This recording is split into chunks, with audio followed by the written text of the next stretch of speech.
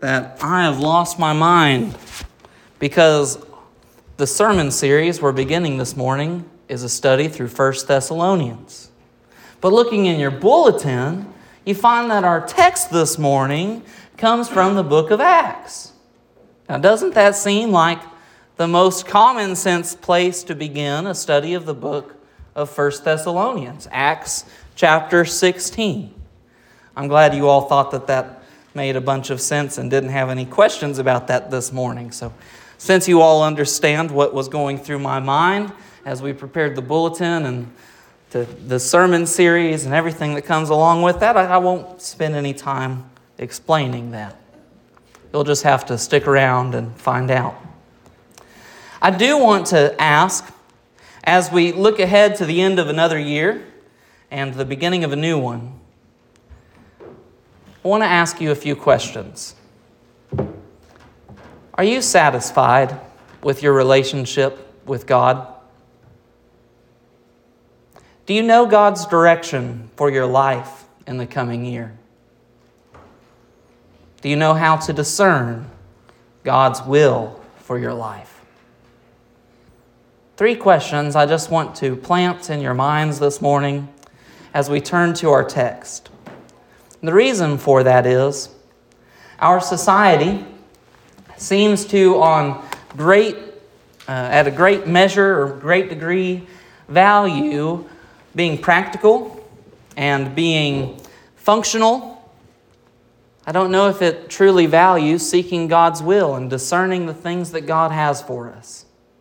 You know, one of the things that Scripture teaches us is that when we follow God's will, there will be people, including godly people, that look at us and say, I'm not sure where you got that direction. But you know what? That's all right. As Christians, we're not called to serve or to live in such a way that we please man, but we're called to live so that we please God. How do we accomplish that? We can only accomplish that if we know God's will in our life and we know how He's leading and directing us, and if we are obedient and persistent and faithful to walk in His ways. Our text is an example of that. So why don't we look at the Bible this morning? Would you turn with me to Acts chapter 16, where we will be looking at verse 6. I think the bulletin says through verse 15, but we're going to stop at verse 11. So we're going to look at Acts chapter 16, verse 6 through 11. Father in heaven, I pray that you would give us understanding this morning as we turn to your word, that you would help us not only to understand what is taking place in your word, but Lord, that we would understand the example that is there for us to follow or the example that exists for us to avoid. God, I pray that we would see your promises and that we would take courage in those things and that we would be obedient to walk according to your will in our lives. Help us, Lord, as we discern the truth found in your word, that we might be able to behold the awesome truth found therein. In Jesus' name we pray. Amen. The Bible says, "And they went through the region of Phrygia and Galatia, having been forbidden by the Holy Spirit to speak the word in Asia. And when they had come to Mysia, they attempted to go to Bithynia, but the Spirit of Jesus did not allow them. So, passing by Mysia, they went down to Troas, and a vision appeared to Paul in the night. A man of Macedonia was standing there, urging him and saying, 'Come over to Macedonia and help us.'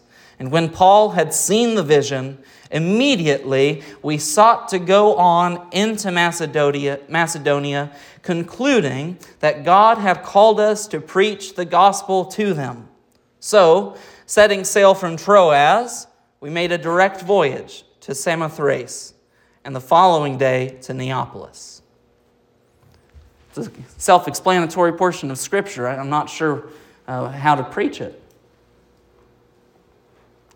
One of the things that's helpful in looking at this text is remembering what's going on in the book of Acts. The book of Acts records the story of the apostles and the early church after Jesus left and ascended into heaven. How did the church grow? Now, this is truly a phenomenon when you think about how the early church began to expand in the world. It started in the Middle East, it expanded to Asia, it expanded to Europe, and all of these churches began to take shape and to form as people met together and they worshiped God together. The Apostle Paul was formerly an early persecutor of the church. He led the charge in persecuting Christians in the first century. Nevertheless, through a miraculous intervention by Jesus Christ, through appearing to him in a vision, the Apostle Paul became one of the greatest church planners in all of church history. As a matter of fact, I think an answer for missions today, the way that we serve in missions and our expectations of church plants and even the way that churches operate today, necessitate and need to go back to following the Apostle Paul's model for ministry instead of everything that's come up in the last 2,000 years. With that being said, the Apostle Paul made his first missionary journey through the areas of Asia, and he came back to Jerusalem, and he went back to Antioch, and he found that there was a dispute among Christians. Can you believe Christians didn't agree on every issue? Now, as I was studying and looking at the book of Acts, I was genuinely taken aback. I was so surprised. These Christians in the first century that had literally been a part of seeing Jesus crucified, ascend into heaven, that had been maybe second generation recipients of the faith, they came together, they're meeting regularly, they're sharing all things, and they just couldn't agree on every little detail. The main issue of dispute for the early church, if we went back to Acts chapter 15, was what were the obligations necessary in order to become a Christian? I told you and kind of warned you about this in the introduction. One of the things that we do in seeking to be practical and functional is we overvalue what it means to please man. You know, we have some expectations for what it means to be a Christian. Some of those aren't necessarily found in the Bible. That's an opportunity for Christians to reevaluate what we value, reprioritize what we think is the most important thing. I won't even give an example for that, out of fear of offending someone. But the reality is, what the Bible tells us to do is to seek God's priorities and to allow those to become our own. And if we're going to do a good job at doing that, you know what we have to do? We have to set aside what was our priority, what was our value, to make room for what is God's. The main issue for the church in Jerusalem was whether or not Gentiles had to follow Jewish customs in order to be Christians. There was some dispute, we call it the Jerusalem Council, and what resulted was a resolution that the only obligation to be a Christian was faith in Jesus Christ. I hope that precept stands today. Is that the only thing that somebody needs to do in order to come to Jesus Christ and receive salvation, is simply to believe that He has died for them, that He is the God, that He is not only the Son of God, but He is God in the flesh, incarnate among man, that He has oneness and unity with God, that He died as the penal substitution. That means He died as payment for our sins so that we would not have to pay that price ourselves. And that anyone that places their faith in Him does not receive the just punishment that they deserve, but instead the merciful grace of God that gives them everlasting life with Jesus. See, Apostle Paul is a part of this dispute. He takes news to Antioch and he begins to go through different regions in the Asia Minor area, what we would look on a map today and see as modern-day Turkey. But what does he do now? He's already made one missionary journey. What does he do now? Well, the Apostle Paul's not done. He's not done. He's not ready to be done because, God's not called him home yet. Sometimes we make the error of thinking God's done with us a little too early. In his second missionary journey, the Apostle Paul, with his At this time, I believe only Silas is with him, and he meets up with Timothy later on, but he's marching through these regions, and you have it on the map. These arrows aren't mine. You can tell because they're graphically appealing. Let me show you what my arrows look like. The first thing that the apostle and Silas wanted to do was to go into Asia. They wanted to head southwest. Most likely that means that they wanted to go to the smaller corner in modern-day Turkey, which is Ephesus. We know a lot about the church in Ephesus, don't we? We studied last year, or maybe it was 2 years ago, the entire book of Ephesians. Everything that the Apostle Paul had to say to the church under the inspiration of the Holy Spirit. So he wanted to go to Ephesus. He wanted to turn around and march further south, but he wasn't able to do that, was he? The Bible says, having been forbidden by the Holy Spirit to speak the word in Asia. It's in verse 6. The Apostle Paul had a clear vision. He had ambition. He had desires. All of these things that he wanted to put together in order to go into this region called Asia. He wanted to go to Ephesus. And can we be honest? His desires and his ambition, they were noble and honorable things. He wanted to preach the word in Asia. Who could say no to that? He wanted to plant a church. He wanted to continue to propagate the gospel that had been entrusted to him. How many of you would say no to the Apostle Paul? If you were on some missionary interview board, or if our church was preparing to send a missionary, and the Apostle Paul, remember here, he stood up and he said, "Church, I would like to go to Asia." Well, he has the credentials. Well, I think he has the ability. He's certainly proven himself worthy. He's already been on one missionary journey. I think he can handle this. So he has the competency. Credentials and competency. Aren't those the only things that matter in life? But the Holy Spirit said no. God said that it was not the right time, it was not the right place, that he didn't have the right people, that even with the right experience, even with the right credentials, even with the right competency, the Apostle Paul was forbidden. Look at the word there in the text. It doesn't just say that he wouldn't let him, was forbidden by the Holy Spirit to speak the word in Asia. It turns out, it doesn't matter if we have the right credentials, the right competencies. If we're not seeking God's will in our life, we will be inhibited. We will be held back. We will be told no. Why? Because God's will is actually more important than our desires. Even when our desires and our ambitions are good and noble. Paul would eventually find himself in Ephesus, but he needed to go through some things. This is what Acts really tells us the story of. And actually, it all begins to make sense how this is a study of 1 Thessalonians, because one of the places that Paul needs to go to, he's only there, some scholars say, less than 3 weeks, and he planted a church in Thessalonica. I think he was there a little longer than 3 weeks, but it wasn't a long time. Can you imagine planting a church in a month to 2 months? And then leaving them? Like fully organizing a congregation, getting all the documents together. Think about everything that goes into planting a church today, right? We have to have a constitution, we have to have bylaws, and blah, blah, blah, blah, blah, and stuff. I don't know, maybe this is stuff that's extra biblical. Look at the Apostle Paul's model.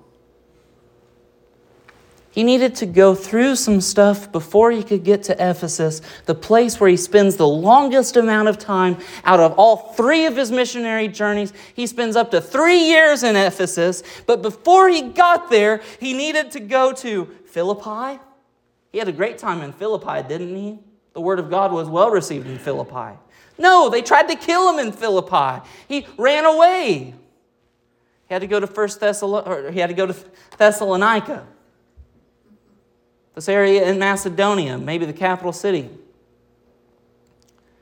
He had a great time in Thessalonica. The word was received well in Thessalonica, but he was only able to stay there for a couple of months. Why? Because the Jews ran him out. So he went to Berea, just a little bit further south, a place of great encouragement, a place where the Bible says the Bereans were more honorable than the saints in Thessalonica, because what did the Bereans do? They contended with the Word of God. Here comes this man with credentials and experience, and he reads to them the Word, and what do the Bereans do? They say, this is great stuff, let's check it. And they would go to where they had the Scriptures, and they would open them up, and they would test what the Apostle Paul had said to them, and they said, this is all lining up. This Jesus guy really was supposed to come, and he was actually supposed to die, and you know what? He is God's Son, and you know what? I think the Apostle Paul's not telling me baloney, but he's actually telling me truth. But the people who ran him out of Thessalonica heard about it, and they came down to Berea, and they kicked him out, and so they ran him out of Berea. So Paul went to Athens. A great place for ministry, a great place for ministry. These people are so interested and intelligent, and they don't get bored whenever Paul uses big words, and they're interested in what he has to say, and he even gets a hearing at the Areopagus, and he gets to go there, and he gets to proclaim to them the gospel. And these really smart people say, we'll hear from you maybe later. He goes through all of this so he experiences what it means to be ran out of a city. So he begins to value what it means when God works in people's hearts and not him. So that when he finally winds up in Ephesus, the place he wanted to go to begin with, he values that ministry enough to stay with him. I wish seeking God's will in our life was easy. I wish I could simply text my father and say, what's next? You know, it is almost that easy. The Apostle Paul was forbidden by the Holy Spirit to preach the word in Asia. So verse 7 says, they went up through Mysia, and they wanted to head north into this region called Bithynia. They couldn't go southwest, so they might as well go north. Verse 7 keeps going. It says, the Spirit of Jesus did not allow them. I should have added sound effects to this wonderful slide. The Spirit of Jesus told them they couldn't go. They've been turned down twice. His intentions are still honorable. He's still noble in character. He still has all the right credentials. But God again forbids him to go. I wish I knew what it meant when it says that the Holy Spirit forbade him to speak the word, and when it says that the Spirit of Jesus did not allow them. I wish I could totally just extrapolate exactly what that meaning was. Was it circumstance? Was it conviction? What was it? How did the Apostle Paul get to this place where he was, I think, so sensitive to the Spirit that he recognized that he wasn't supposed to go to these places?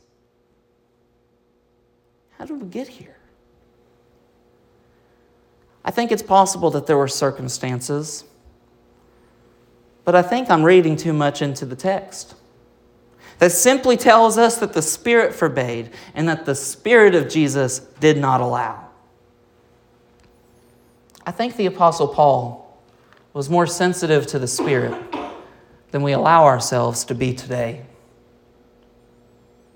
When I look at the way that the Spirit guided Paul, didn't allow him to go southwest, didn't allow him to go north, how do we develop this sort of sensitivity to the Spirit? I started thinking about this, and I apologize. The following points don't come directly from the text, but I promise they're biblical. In fact, I've preached on these points so many times that this should really be really boring for the congregation that's here this morning. What happens next? The Apostle Paul was sensitive to the Spirit. I asked you in the introduction, do you know God's will for your life in the coming year? How do you know you're seeking God's will for your life? Wouldn't it be nice if we just had a dashboard in front of us that said we're on course or off course? You know, it comes down to a very simple thing. When we delight ourselves in the Lord, He gives us the desires of our heart. That means you can trust the desires of your heart. You want it, God wants it for you. Only if you are allowing yourself to delight in the Lord. When I'm driving my car, there's different gauges that appear in front of me that help me to know what the car is doing and how I'm handling it. There's 3 gauges that I think are the most important, including the temp gauge, but we're not going to talk about that. First one is the RPM. Now, don't you think that's an important gauge in your car? Normally, we neglect that one. In fact, most of us don't pay much attention to it at all. Can I tell you something? If the RPM's on 0, the car is off. It never sits on 0 while the car is running. You know what RPM stands for? How many of you know what RPM stands for? That's right. It stands for reading, praying, and memorizing. We become sensitive to the Word of God by looking at those RPMs, and that's how do we read, pray, and memorize the Word of God. We have to develop as Christians an appetite for the Word of God. If we don't have an appetite for the Word of God, the engine's off. We're not going to be able to see God's will for our life. We're going to be driving with the headlights off.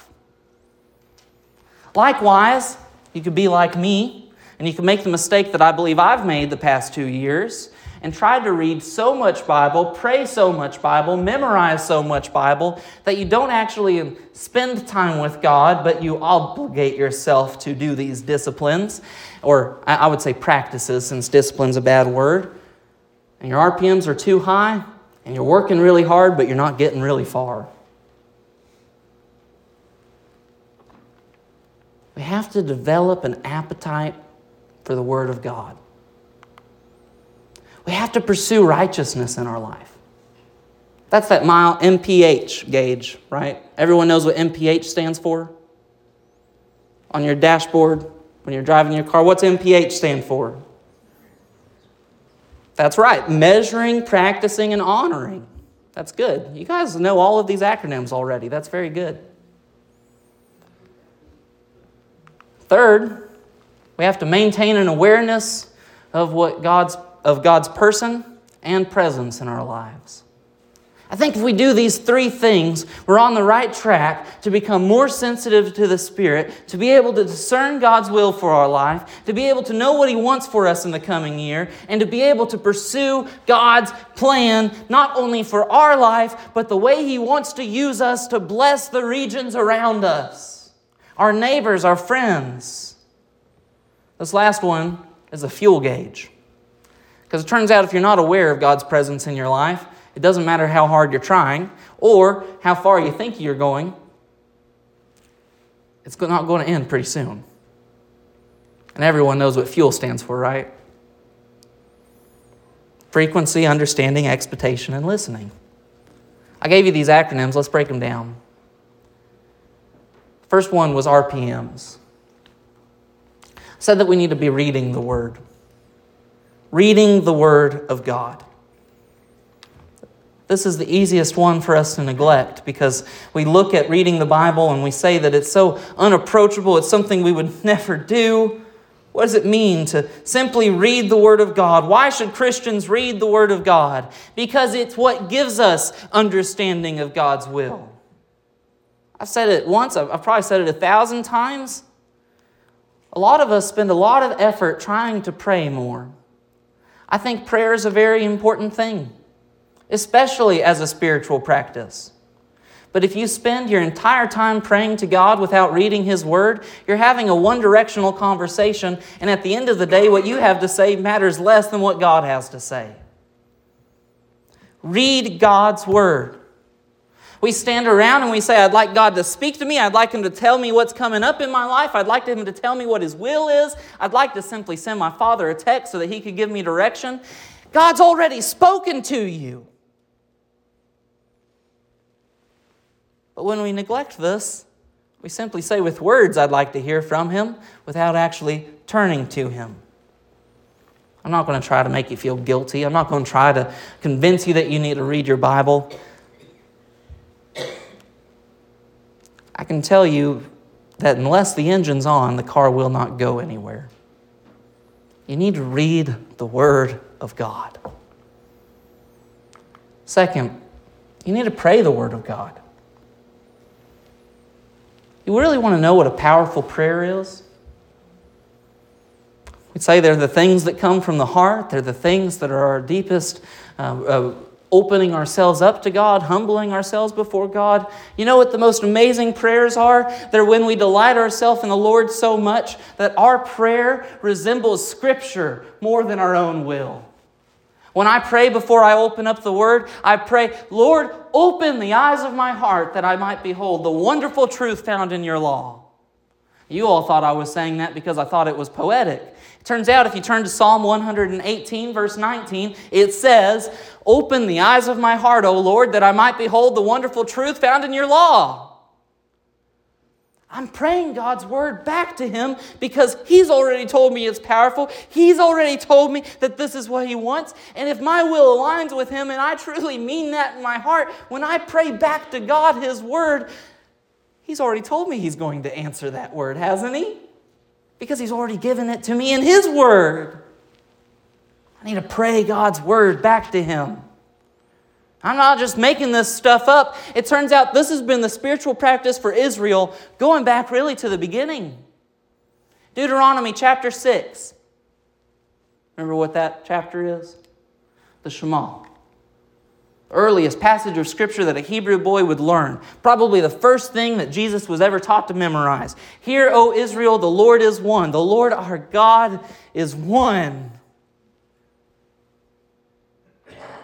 You love Him with all your heart, with all your mind, with all your soul. Why was this important to memorize?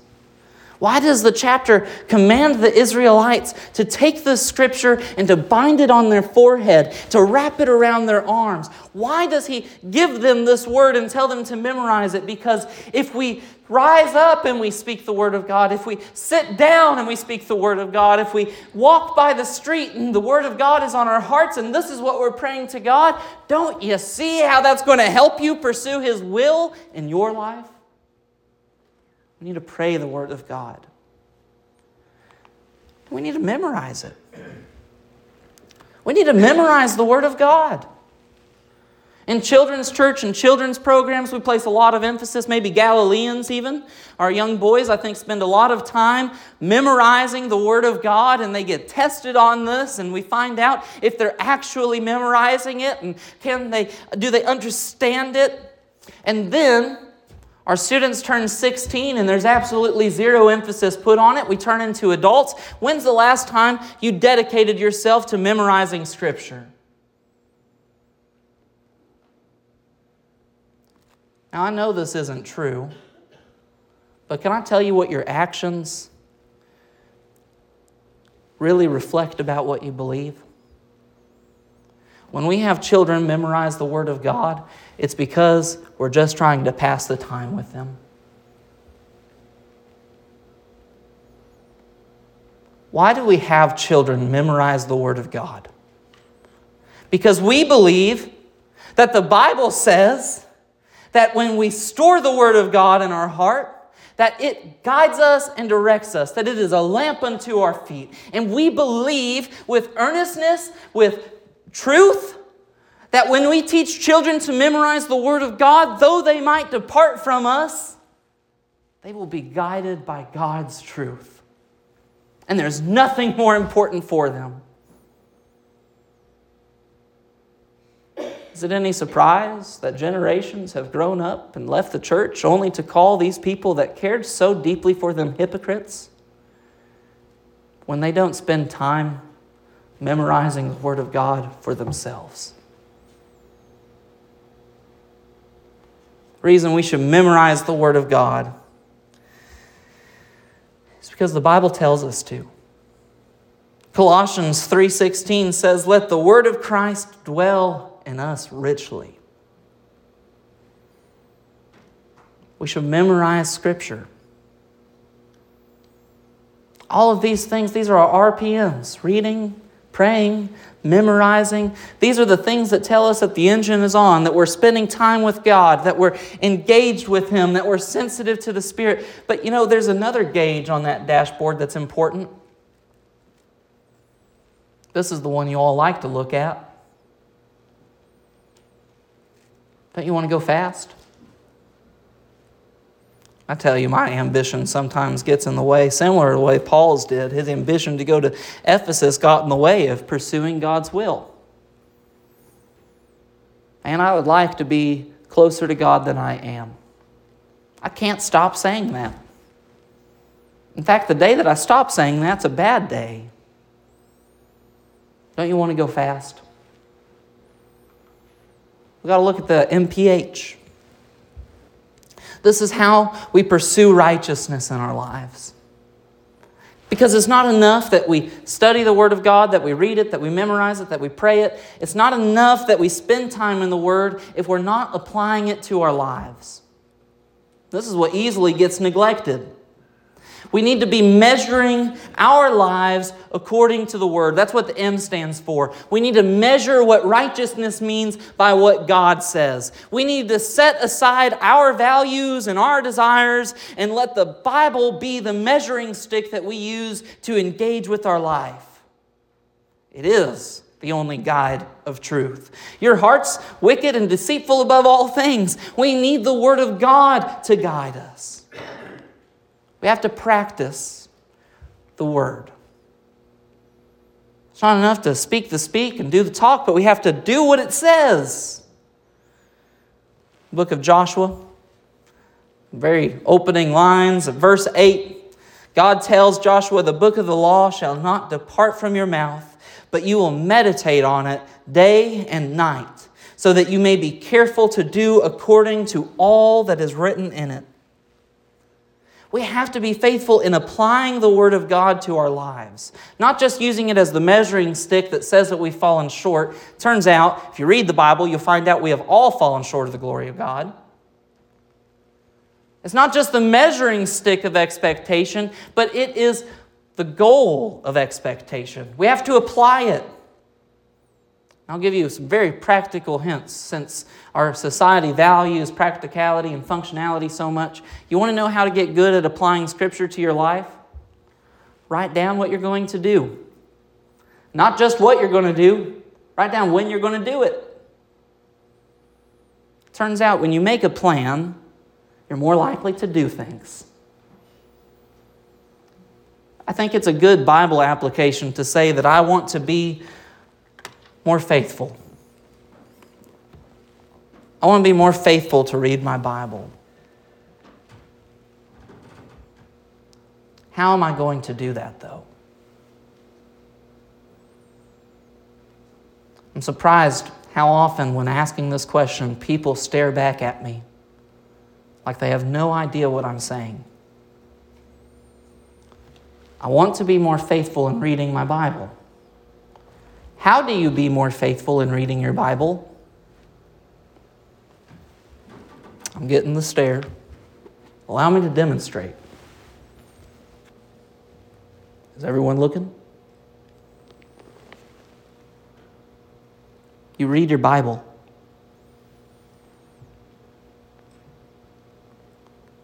So you come up with a plan. When are you going to read your Bible? Maybe it's in the morning, maybe it's in the evening. You make a plan and you do it. Spiritual things are practices and disciplines. They don't have to be so complicated that they don't resemble the things that we're already used to in our life. Some of us make goals to be healthy and fit.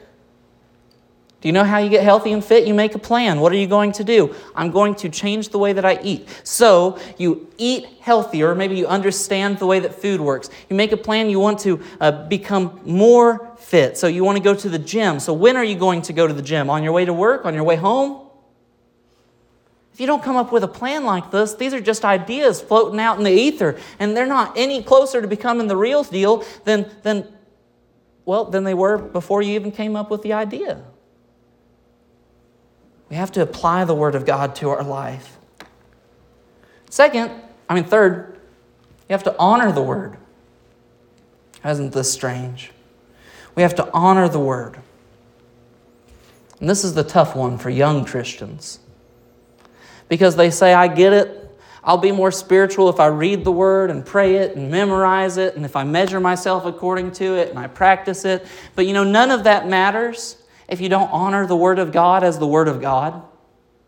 If you say this is just some book, if these are good ideas that have been passed down for a long time, it really doesn't matter because you don't even understand what you're looking at. We have to honor the Word of God and turn to it with reverence and say that this is the inspired, breathed out, infallible truth that has been poured out to humanity through the special intervention of God by carrying men along by the Holy Spirit, that they would write down these words, that it would be written not just by men throughout history, but that it's written by a divine author, God Himself.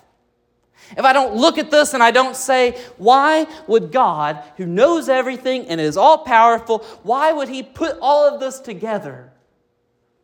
And if I don't look at it and I don't see that He's had a plan since the very beginning to love you, this Word of God doesn't mean much, does it? What makes it mean much is who it's from and why He wrote it. I would even say that these 66 books are God's love letter to you and I. Not just a general love letter. He's not taking out an ad in the classified sections of the newspaper. He's taking an envelope and He put your name on it and He put your address on it and He's sending it to you. That's why we read it.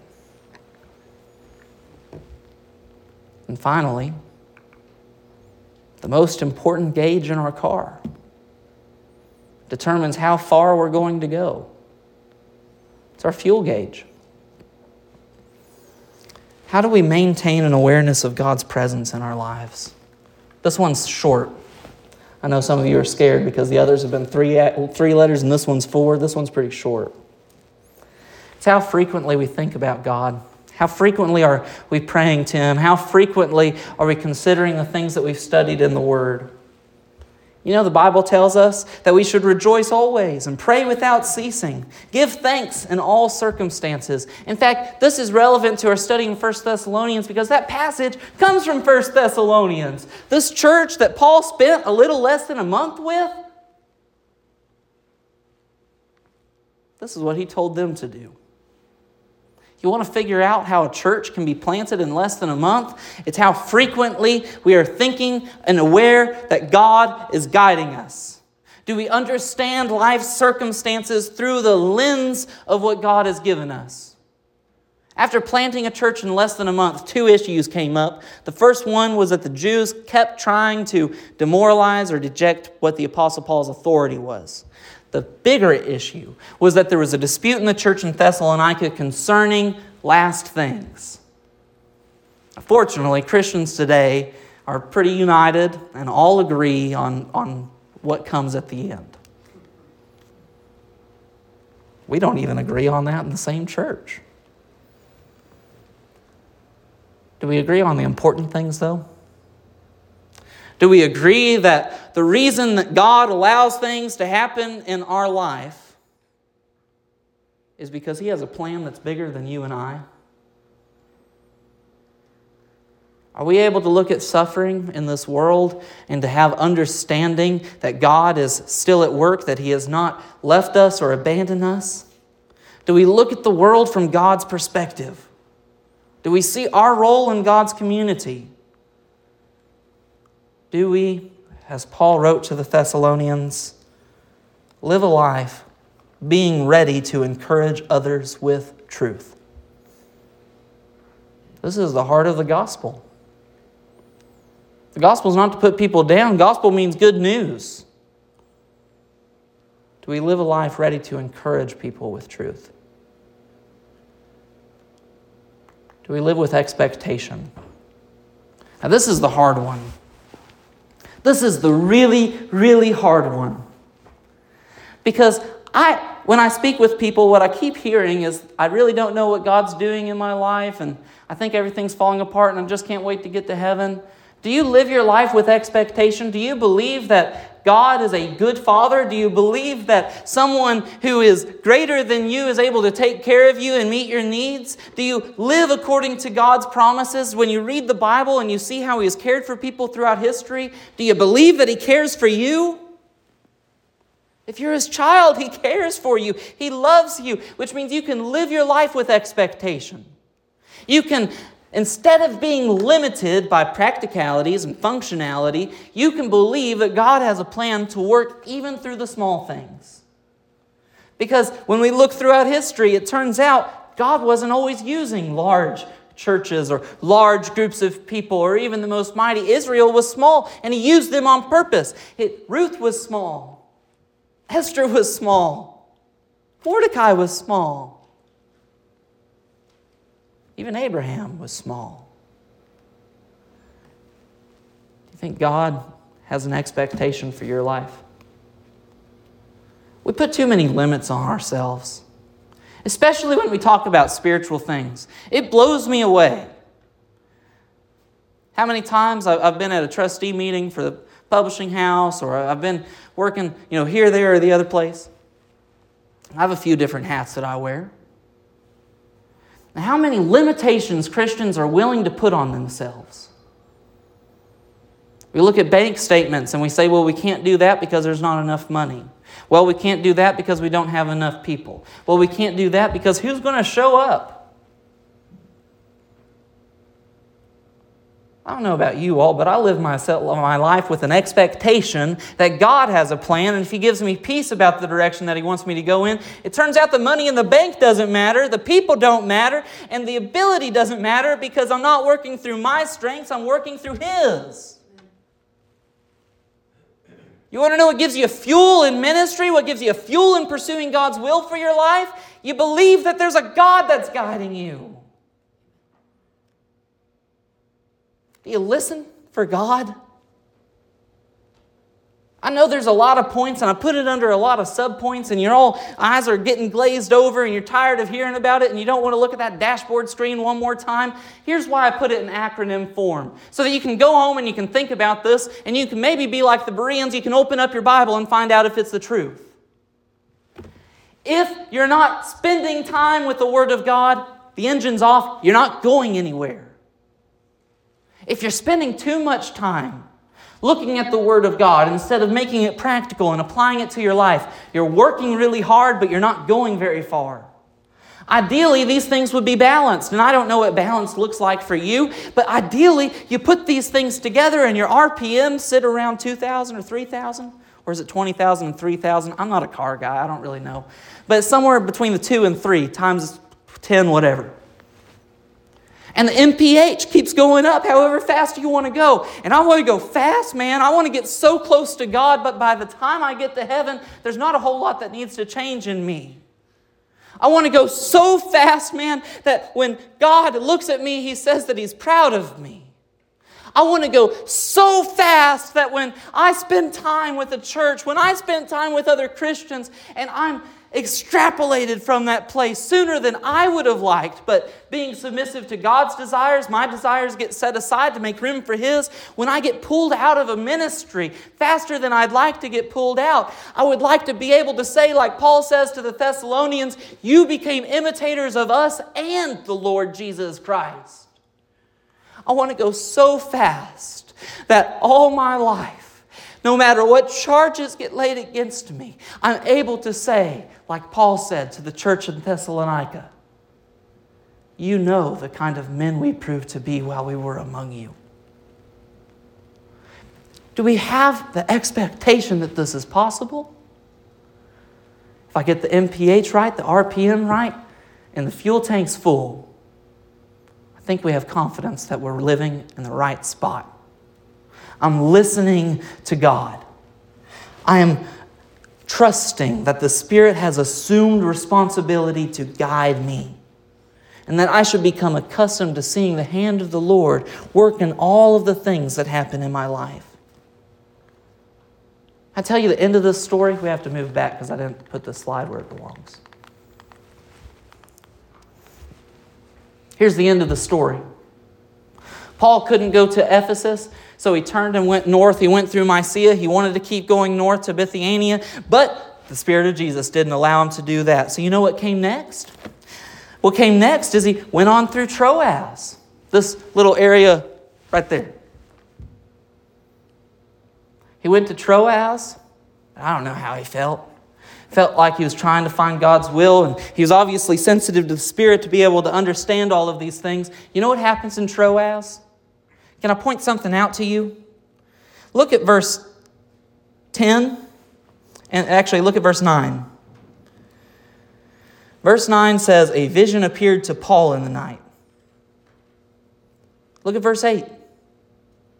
After passing by Mysia, they went down to Troas. Speaking in the third person, whoever's writing Acts, Luke, he's writing it, and he's saying they went through Mysia. Look what happens in verse 11, or verse 10. After Paul had seen this vision, immediately, does it say they sought to go into Macedonia? They met Luke in Troas. Luke joined the second missionary journey in Troas. Paul's about to get stoned. They're going to throw rocks at him with the intention of killing him, of ending his life. Unaliving him, as they say on TikTok. But he's got a personal physician traveling with him. You want to know why God tells us no sometimes? You want to know why it's important to set our ambitions aside? God has a bigger plan. He wants to make sure not only is it the right time, He wants to make sure that we're going to the right place. He wants to make sure that we have the right people with us. Do we surround ourselves with the right people? Do you have a community of believers that you can be open and vulnerable with? I'm not just talking about the people you go to church with. Turns out you can go to church your whole life with people and never open up to them. In fact, some Christians have become experts at being diplomats instead of being Christians. Do you have the right people with you? An Australian proverb, I'm sure you've all heard it before, says if you want to go far, go together. The rest of the proverb is if you want to go fast, go by yourself. The wisdom of age is it's better to go far. Do you have a community around you? You see, it wasn't time for Paul to go to Ephesus. That would come later. There was a need in Europe. And this becomes a strategic stronghold for the gospel that makes it possible for the church to expand to all the regions of the earth the way that it has in our day. By taking the gospel into Europe, this area and this region called Macedonia. Let me point something else out. Whenever we follow God's will in our life, check this out. Look how straight that arrow is. Look at verse 11. Setting sail from Troas, we made a direct voyage. If you look at the Bible on the back of your map, instead of this expertly devised map that I've prepared for you all, what you'll find is between Antioch, the second Antioch, and Troas, it's a bit of a straight line. But when we read this little portion of Scripture between Acts 16, verse 6 to verse 11, Paul doesn't make a straight line. He makes a little S-curve. He's wandering. He's seeking God's will. He's waiting for what's next. But when he finally finds God's will, when God comes to him in a vision and he tells us to go and he gives us clear direction for what we're to do, he doesn't tell us to make sure there's enough money in the bank. He doesn't tell us to make sure that we've got the right people in place. He tells us to go. And when Paul, Silas, Timothy, and Luke decide to obey God's will, they have a direct voyage from Troas to Macedonia. There's no wandering. It's a direct voyage. They go exactly where God wants them to go. Here's my prayer for our church. My prayer isn't that our church would become the most popular place in all of Greenwood and all of Arkansas and all of the United States. My prayer isn't that we would never have to worry about what comes next or whether there's a future for the church. At the end of the day, I'm confident that I can simply trust God's word that says that He will not forsake His church. I want us to know what His church is. I don't want to be a people that play church. I don't want to be a room full of diplomats. I don't want to do what we think is right. I don't want to try to please people. I simply want to try and please God. The reason we're coming to the book of 1 Thessalonians is because Paul gives us an example of ministry that tells us not to seek to please man, but to please God. He gives us an example to follow. And in fact, he gives us such an example that this church that only had Gentiles, they didn't even have a Jewish background, this group of people are able to become an example to an entire region of the world. My prayer for the church is that we would be so sensitive to the Spirit that we could seek God's will in every moment of our lives.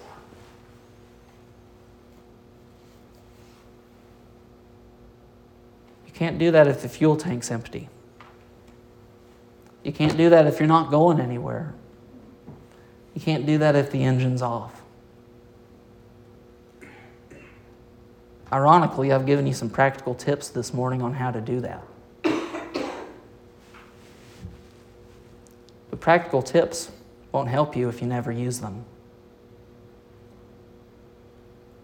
My prayer for the church is that we would be faithful in applying God's truth and precepts to our lives. Let's ask God that we'd be able to do that this morning. Father, we come to you recognizing that some things are easier said than done. God, I pray that you would help us to take your truth and your example and that we could apply these things to our life in such a way that it would be evident not only to those around us, but that it would be evident in the peace that we feel as we pursue your will in our lives. God, I pray that you would help us. Help us to be your people as we come to a new year, as we make New Year's resolutions. God, help us not just to make resolutions, but help us to make commitments to you. I get scared this time of year, God. I get scared because so many people are making plans that it almost seems like we make a mockery of who you are and the way that you interact in our lives. God, help us not to make a mockery of the commitments that we make to the Lord. Help us to make these things not small things or trivial things that maybe will happen or maybe won't happen, Lord, but help us to weigh the cost of discipleship. Help us to truly pursue you with everything that we have, to make commitments to grow closer to you this year. In Jesus' name we pray.